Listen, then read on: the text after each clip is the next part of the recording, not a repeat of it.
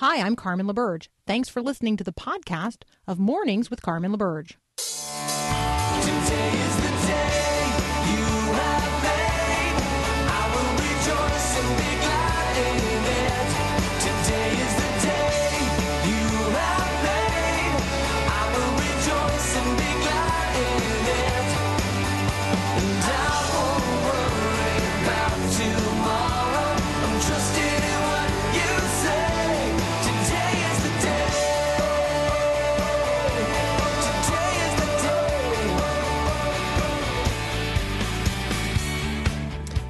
It's Friday. Today's the day. Good morning. I'm Carmen LaBerge. This is Mornings with Carmen. And I don't know, Christmas is upon us, right? It's the 20th day of December. The countdown has officially fully begun. Depending on where you live, your kids are already out of school, or kids in your community are already out of school, or they're out today. At some point, we are done with school at 10:45 this morning. I have no idea why that is the moment that has been decided upon for the end of this semester, but there it is, 10:45 a.m. where I live is the end of this academic semester. So it's always helpful for us to remind ourselves first thing in the morning that we need to be in the Word of God. And so let me just ask, where in the Word are you today? It's the easier question is, where in the world are you today, right? We can answer the question of geography. We can answer the question of, the agenda, the list, where we're headed. Part of my family is headed today to Australia to spend a couple of weeks there over the Christmas and New Year's holiday. So praying travel mercies upon them. Where in the world are you is an interesting conversation, but not nearly as provocative and interesting a conversation as where in the Word are you today? I've got a friend, Jessica in Atlanta, who texted me this morning letting me know she's in the book of Exodus.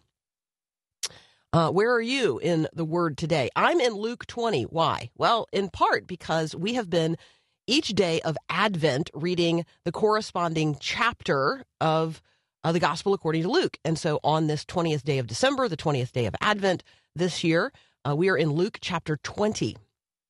And let me just say, this is another rich passage of Scripture. There's a lot in here. We could spend all morning talking about the authority of Jesus, or the parable of the tenants, or paying taxes to Caesar, or the question of is there giving and receiving? Is there resurrection? Is there marriage in heaven? Like, right, resurrection and heaven and marriage is all in this chapter. And then there is a conversation about whose son is the Messiah. And there we're talking about Jesus as the fulfillment of the promise to David. And then at the very end of today's scripture text in Luke chapter 20, we get a conversation between Jesus and the people who are listening to him. But it's clearly taking place in front of the Pharisees.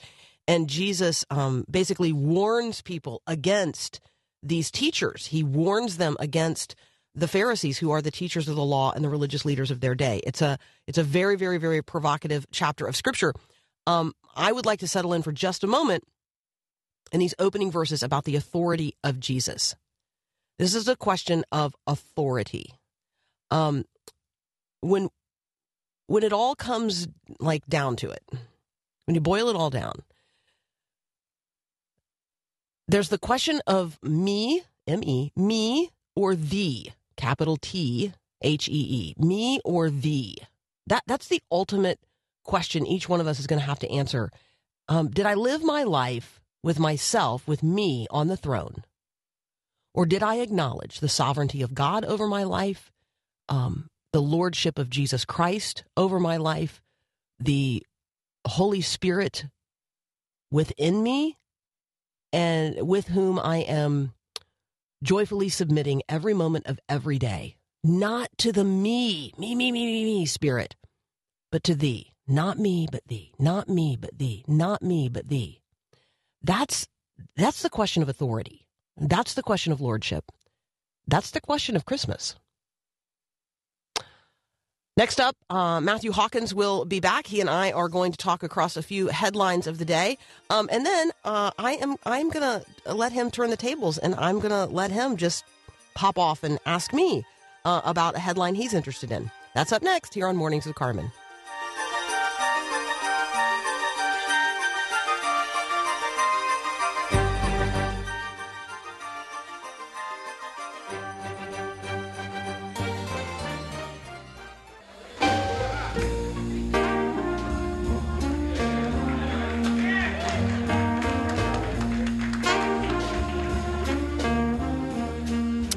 Matthew Hawkins is back. You can find him on Twitter at MTHawk.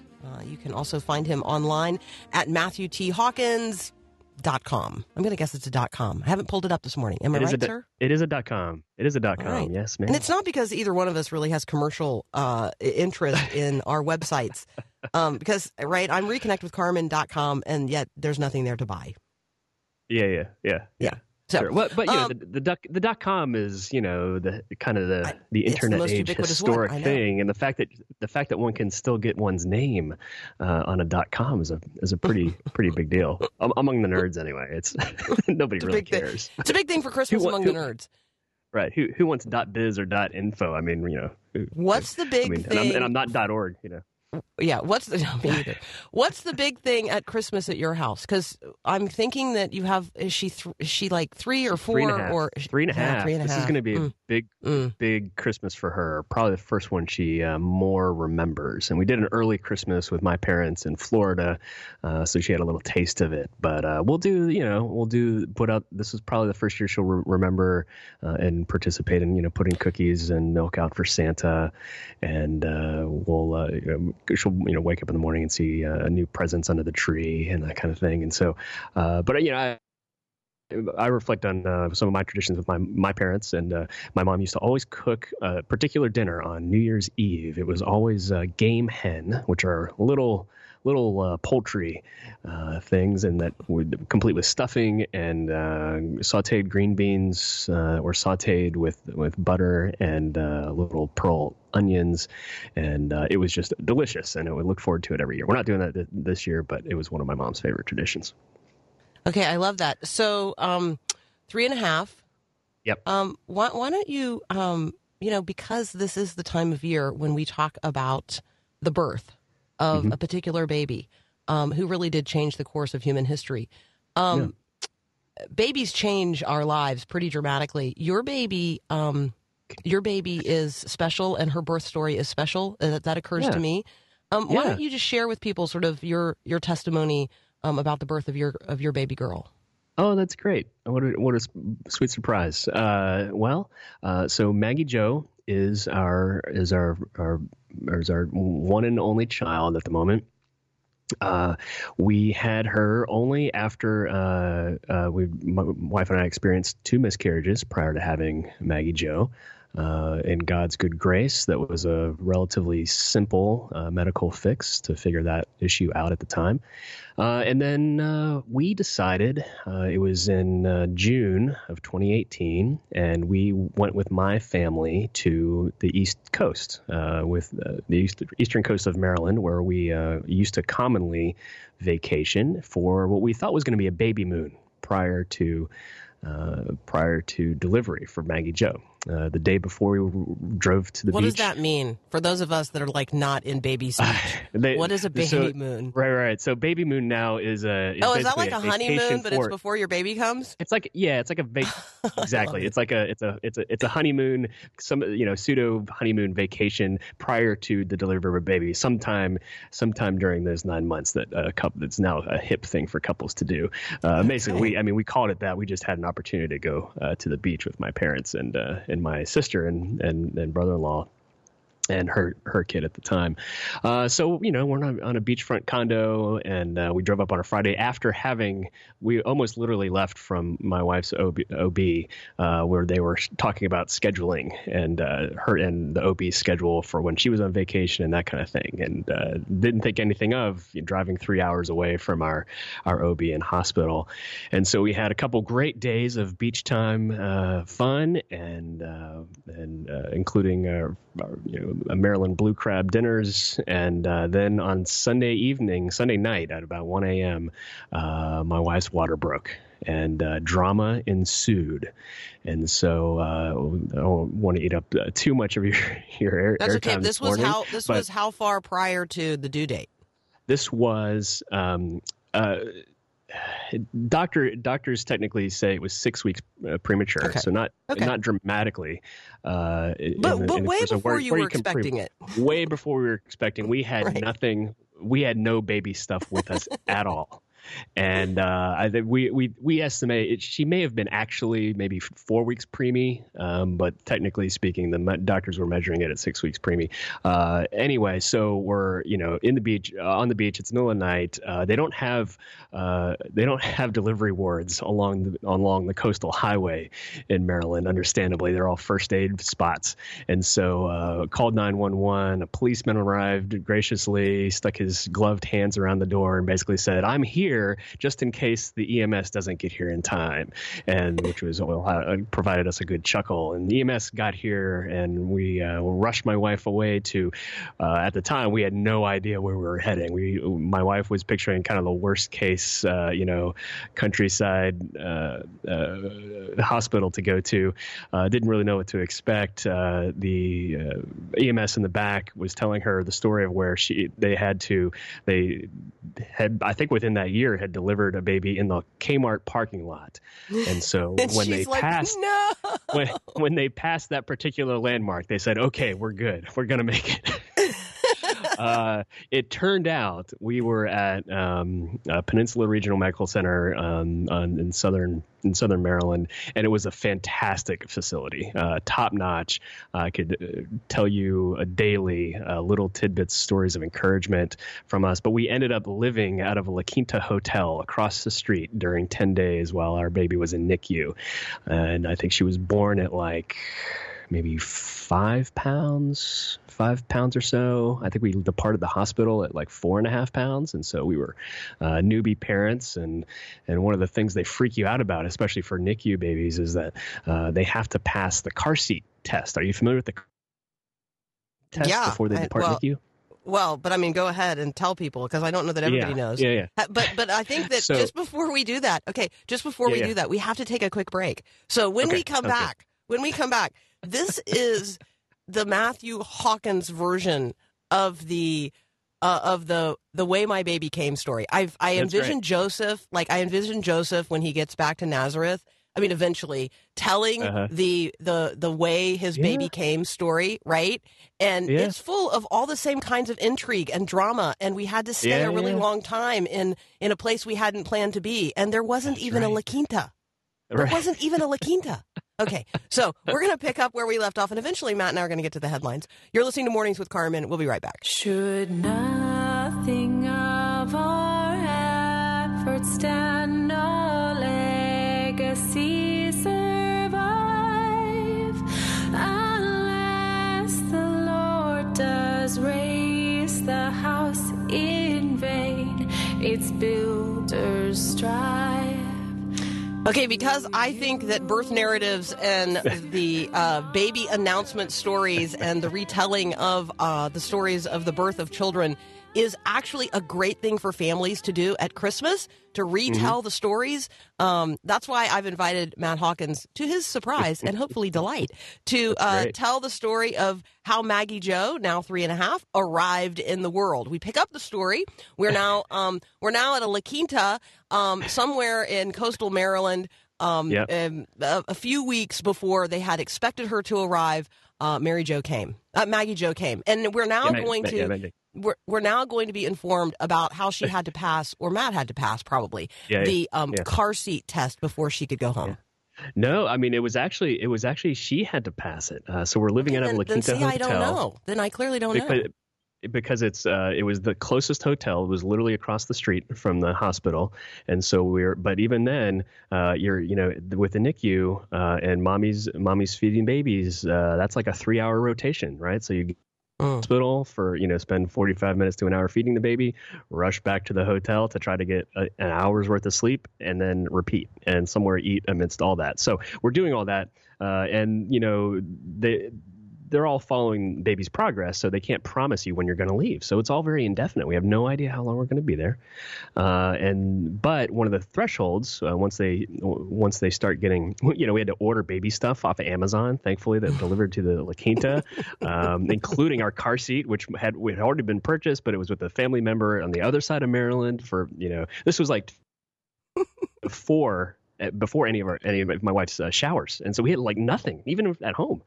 And so, but the car seat test is because NICU babies or premature babies, part of the development that they're concerned about is the lungs. Their lung strength and capacity and ability to breathe in all different positions so they don't suffocate. And the car seat test is basically they want the baby to, in the NICU, sit in a car seat position at least the duration of your drive home, which for us at the time was going to be 3 hours at least. And so that now, she passed it with, she was fine. And thankfully, developmentally, even that week in the NICU, the nurses and doctors were saying, this girl doesn't know how young she is. She pulled out her feeding tube within 24 hours. That was just and there were like other hurdles, other thresholds that she passed that was really surprising. So ever since then, I mean, we've been extremely blessed with a very healthy little girl. But at the time, you don't know what this is going to look like, and you don't know if she's going to experience some developmental challenges. And the idea that your baby's they already drill into you, the avoiding SIDS. A baby suffocating and showing you SIDS and in their bed, and so you're already paranoid about that as a new parent. And then the whole ride home, Crystal sitting in the back seat with her, but little other story. But she survived. It was amazing. It was just one of those stressful things you don't learn until you're in it. You don't even know about such situations until you're in it.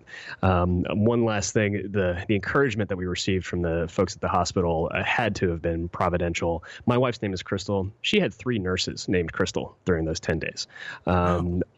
A slew of nurses. This is the East Coast of Maryland. A slew of nurses had Vanderbilt training behind them, which is my wife's alma mater, her former and now current employer.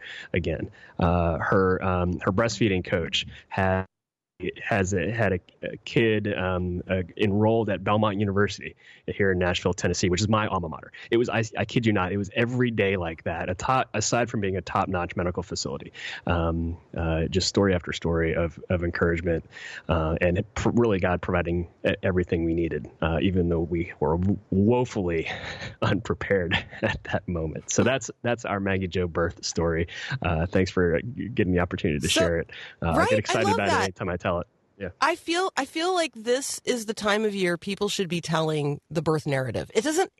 Some birth narratives are really like quick, and it all went exactly as planned, and it happened in the place that it was planned at the time that it was expected, and all of the attendant things happened in exactly the way the books say. And most people's birth narratives are not quite that tidy. They don't happen when it was necessarily expected, where it was necessarily expected, or at a pace that people thought, or somebody wasn't literally headed the right direction. Intervention of some kind was required. I mean, there are stories, and then there are these stories of what takes place after the birth of the baby, like how are we going to get home, and all of the parts and pieces of that. And in the midst of all of that, as a culture, and certainly as Christians, we're having a conversation about a woman whose betrothed, precious husband Joseph put her on a donkey, and she had to ride a donkey. Like I'm like like the conversation about the donkey ride. I just feel like she was.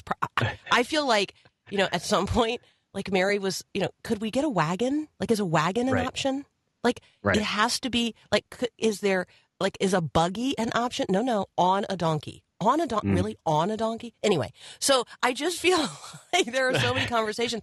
And even when we have a conversation about when they arrived in Bethlehem and they're looking for a suitable place, the conversation now that we have today, knowing what we know culturally about the time, knowing what we know now about the Greek language, which maybe a generation ago was not quite so clear, we know this was not about finding a La Quinta. It was not about finding an inn. Right.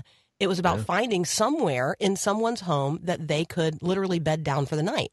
I mean, like, we know more than we did even a generation ago about what this night of blessing, of the coming of the Christ child, what it really looked like. So thank you for indulging me and telling us the birth narrative of Maggie Jo, because I do think I want to encourage people, like, tell the birth narratives in your family this Christmas. Kids need to hear their story told, because they need to know how precious they are, how much time and energy and love was invested in all of this.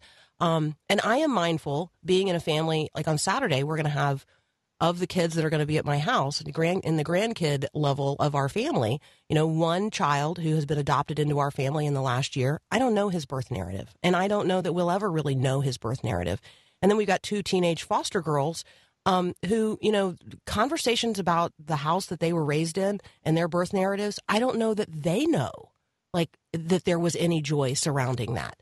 And so I do think it's a complicated season, but having these conversations as families, and particularly for dads to talk about the value of their children coming into the world, I just thank you for indulging me this morning. I know we never even got to the headlines that we'd planned. No worries. This is much more fun.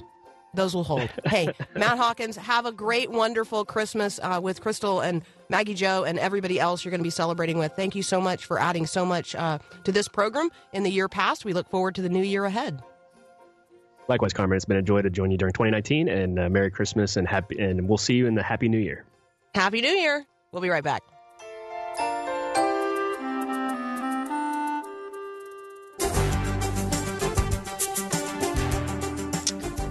Okay, so, that didn't go as planned, but sometimes precious Paul Perot lays out a great plan for how the show's going to go. I worked hard on that. I totally messed it up. I know. No, it was fine.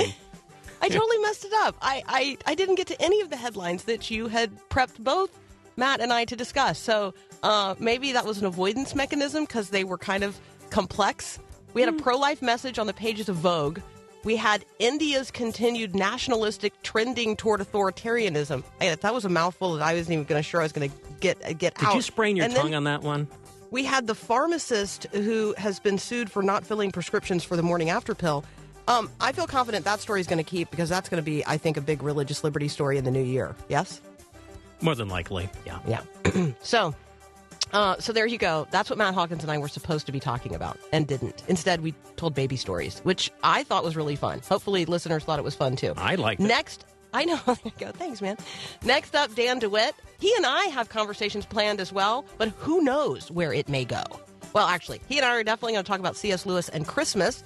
And then we're going to get a few highlights from his Worldview Weekend Reader list for this week, which I know includes at least one thing, and it is an article posted by Mark Galli at ChristianityToday.com entitled Trump Should Be Removed from Office. Christianity Today is one of the leading communication platforms for evangelical Christians. This is definitely a hot topic of conversation among evangelical Christians in all social media platforms right now. And so I feel confident it's going to make it into Dan DeWitt's Weekend Worldview Reader. But we'll ask him when he's up next. My wife and I have certainly been weather tested when it comes to raising teenagers. And even now, we still tussle over how to relate to our adult children. Hi, I'm Mark Gregston with Parenting Today's Teens. When our 25-year-old son announced his divorce, Jan and I couldn't see eye to eye on what to do or what to say. We were confused and hurt, and it took a toll on our marriage. We started drifting apart, setting up emotional foxholes, and hunkering down alone. And it took the grace of God to snap us out of the funk and get us back together and focused. Are you and your spouse facing a crisis at home? Working through the pain alone is not an option. Pull together and get on the same page. Your marriage deserves it, and your teen needs a united family now more than ever. Looking for more parenting wisdom? Go online to parentingtodaysteens.org or search for Parenting Today's Teens in your favorite app store.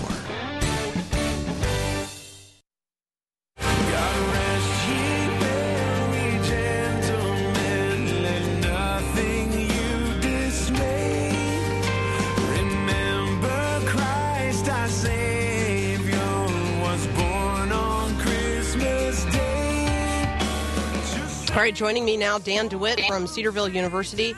And Dan, I'm not going to ask you to tell the birth narratives of children. I surprised Matt Hawkins with that, and that's all we got to, which was great. And I'm encouraging people to tell the birth narratives of their kids this Christmas. I think it's an edifying experience. But you and I are actually going to talk about C.S. Lewis and Christmas. I'd love for you to just share with us on this topic. Well, most people think of C.S. Lewis as a warm, holiday nostalgic figure mainly because he included Father Christmas in the Narnia stories. And so the Chronicles of Narnia, The Lion, the Witch, and the Wardrobe have kind of become a Christmas classic. And that's actually the wrong image of C.S. Lewis. He was a bit of a Grinch. I know. So I like this. So you lead off, and people can find this at theolatte.com. Yes? If they go and they visit theolatte.com, they can find what we're talking about today? They can. They can find an article called Was C.S. Lewis the Grinch? And it's kind of the back room for an article that's being published next week with Christianity Today that'll be kind of the showroom, if you will. Okay, so that's going to be a nice segue in just a minute to something posted there. C.S. Lewis was a Grinch. Okay, so people think that because he doesn't talk a lot about Christmas. Is this true? If you do a search in his letters, in his diary, and then he has a number of essays where he talks about Christmas, and it's just really comical. He often would sign in his letters, if there were less goodwill, then we would have more peace on earth. He would write his letters in Christmas saying that. And he just despised the not only the commercial element of Christmas, but the obligatory nature of card gifting and gilt gifting. So he has all kinds of funny things to say about Christmas, and I'd love to share some of it. Yeah, absolutely. Please, share away. All right, so my favorite is he wrote an essay called Delinquents in the Snow. And when you first see that, you think, what's he talking about? He's talking about Christmas carolers. And he describes the Christmas carolers, and I'll just give you a quick quote. He says, "At my front they are, once every year, the voices of the local choir, those of boys or children who have not even tried to learn to sing or to memorize the words of the piece they are murdering. The instruments they play with real conviction are the doorbell and the knocker, and money is what they're after." Kind of like Halloween. Well, it really is. And Lewis goes on to say, they're probably the same hooligans that tear up my garden and mess with my house and make a lot of noise. And, so Lewis just really, I think most people would think of him as the Grinch. And it reminds me of several years ago, I went to, on a trip to England, I was teaching my C.S. Lewis class in Oxford, and we went to Lewis's home church. And while we were there, they had a little bookstore, and there was an elderly lady who was, kind of was the clerk at the gift shop. And she said, "Oh, I remember C.S. Lewis when I was a child." And she could tell I was really interested. And she said, all she said about him was he was a grumpy old man. And that's all she wanted to say. So it does make me mindful of sort of the witness and testimony that we have to others at Christmas. I'm thinking here about the whole debate about Santa Claus and sort of how outraged we can get. That people are embracing obviously secular or secularized, certainly commercialized. But I don't know. One of my friends posted yesterday. He's like, don't try to convince a kid that there's not a Santa Claus unless you're also willing to engage in the fact that all of that, all of those non-pharmaceutical pills you're taking to make yourself feel better, are based on a false belief as well. Like, right? Like there's this reality that we as adults believe in a bunch of stuff that is as fanciful as believing in Santa Claus. And I realize that for Christians, there's this great debate about whether or not people would ever even include Santa Claus in the mix of things that they expose their kids to at Christmas. But I think that the fact that it's always winter and never Christmas, that speaks to me. That's the reality of the way the world feels a lot of the time. And until the incarnation, until Christmas, it feels like winter. Yeah.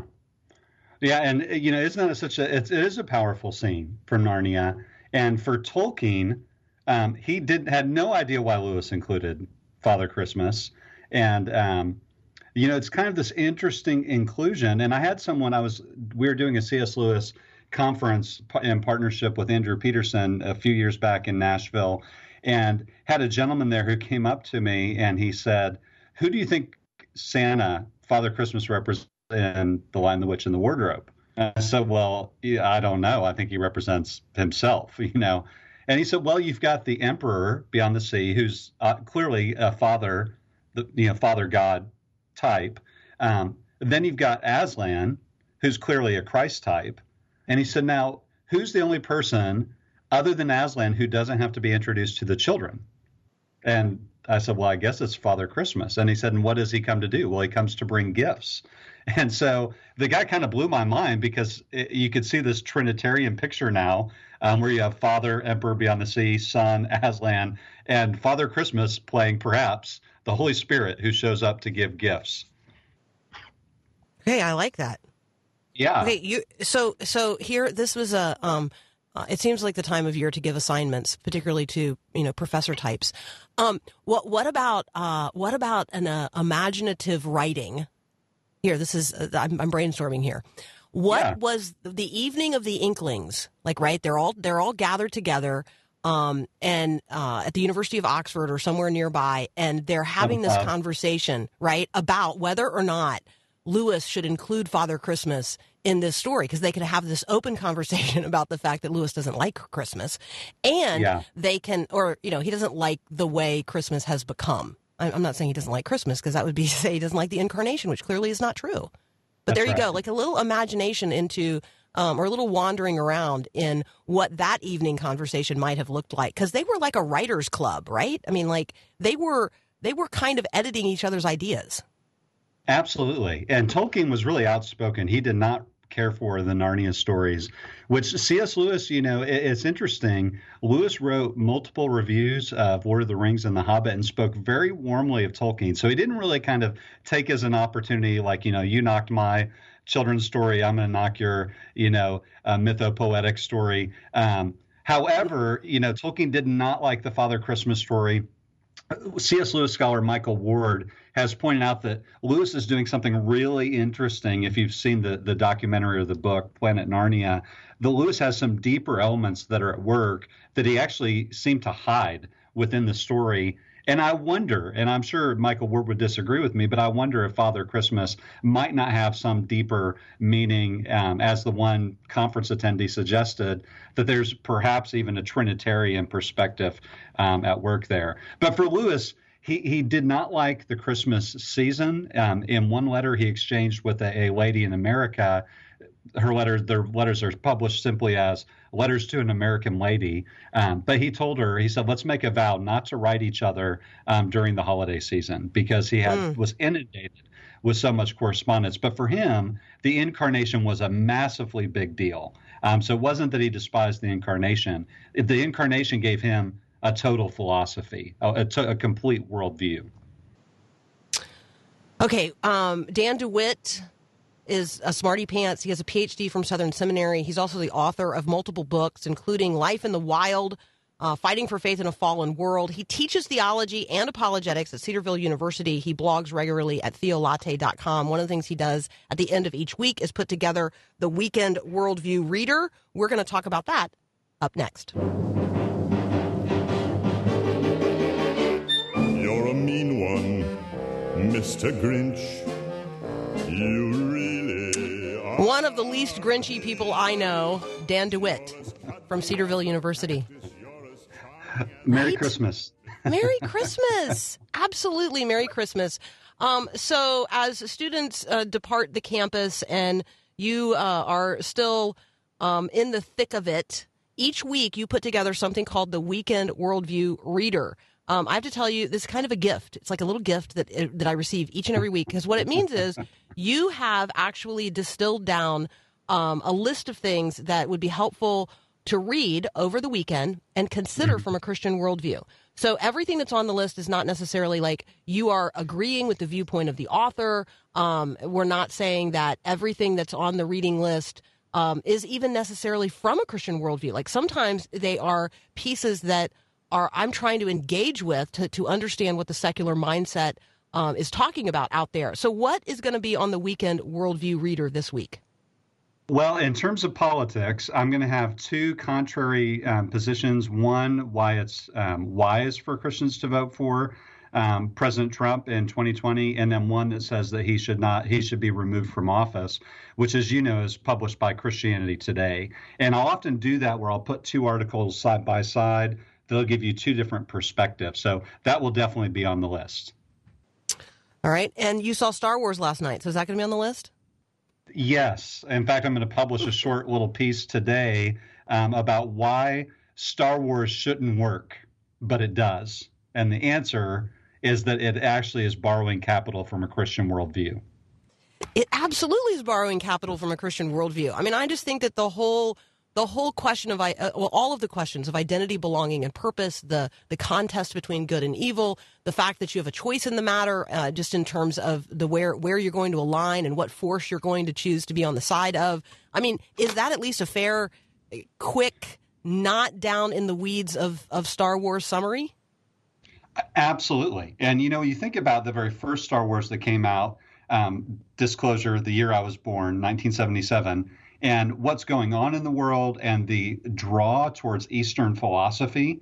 And so the way that Star Wars is trying to play off this idea of a force and everything is one and there must be balance in the force, but that's really not the storyline. The storyline's not about balance. The story's about the triumph of the good over the evil, which is a Christian idea. And that's why Star Wars does work. But if it actually tried to live out consistently the philosophical idea of Eastern religions where everything is one, it wouldn't work if they actually tried to take that all the way through. One thing to highlight from this week's Weekend Worldview Reader that is not politics and is not sort of the pop culture of Star Wars. What's one more thing I'm going to find when it comes out later this morning at theolatte.com? Well, I'll always have something from philosophy. And so there are a handful of philosophy magazines that I'll look at. And so you're going to find something that will challenge you to think about what it means to be human. And so I'm always looking at the way that the secular thinkers are trying to make sense of this deep question we all have to answer. What am I? Who am I? And so you'll find some of those, as always is the case. I try to tie in philosophy. And as you know, I always try and put a fun video in as well. What's this week's fun video? You're going to have to wait and see, Carmen. Oh, gosh. Okay, I do appreciate that. Okay, so I have one quick worldview question just to pitch at you this morning because it was kind of communicated to me by a listener earlier this week, and I thought to myself, I'm just going to hold that, and I'm just going to ask that question of Dan DeWitt. This person is, it's a Christian.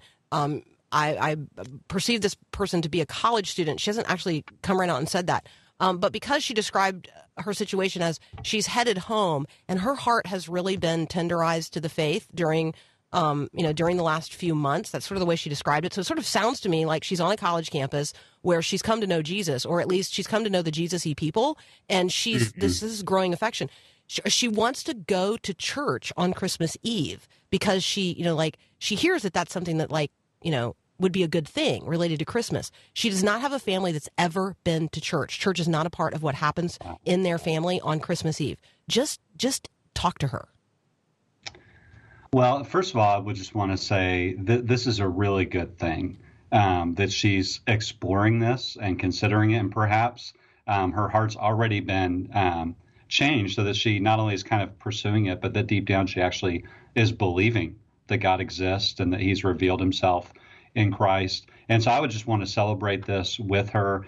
There are a lot of websites that could give you pointers about finding a good church, but I would just maybe begin with Googling, churches that, if you go to the Gospel Coalition, they usually have a list of churches that they would recommend. And there's another organization called 9 Marks. They'll also often have a list of churches that teach the Bible and have a very conservative theology. But I would just want to celebrate this with you. As you go home and consider that, I would encourage you to talk to your parents about that, about what's going on in your heart and your life and how something's changing inside of you. And so the incarnation that you'll celebrate on Christmas Eve is the decisive event that changes all of human history. And to bring it back to C.S. Lewis just for a second, C.S. Lewis believed that the incarnation was an event that was either true or false. It wasn't something trivial, something to be reduced to a greeting card or relegated to, the obligatory gift guilting. But if it was false, it didn't matter. But if it was true, it changes literally everything. So keep pursuing, and in the end, you'll find that you're not only pursuing God, he's pursuing you. I love that. Dan DeWitt, thank you so much. Merry Christmas. Happy New Year. We will look forward to this week's edition of the Weekend Worldview Reader at theolatte.com. Thanks, Carmen. Merry Christmas. Merry Christmas. We'll be right back.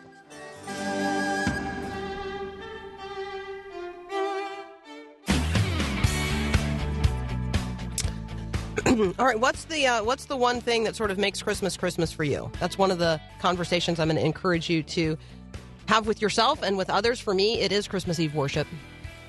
Christmas Eve worship makes Christmas Christmas for me. Reading the Christmas story on Christmas morning makes Christmas Christmas for me.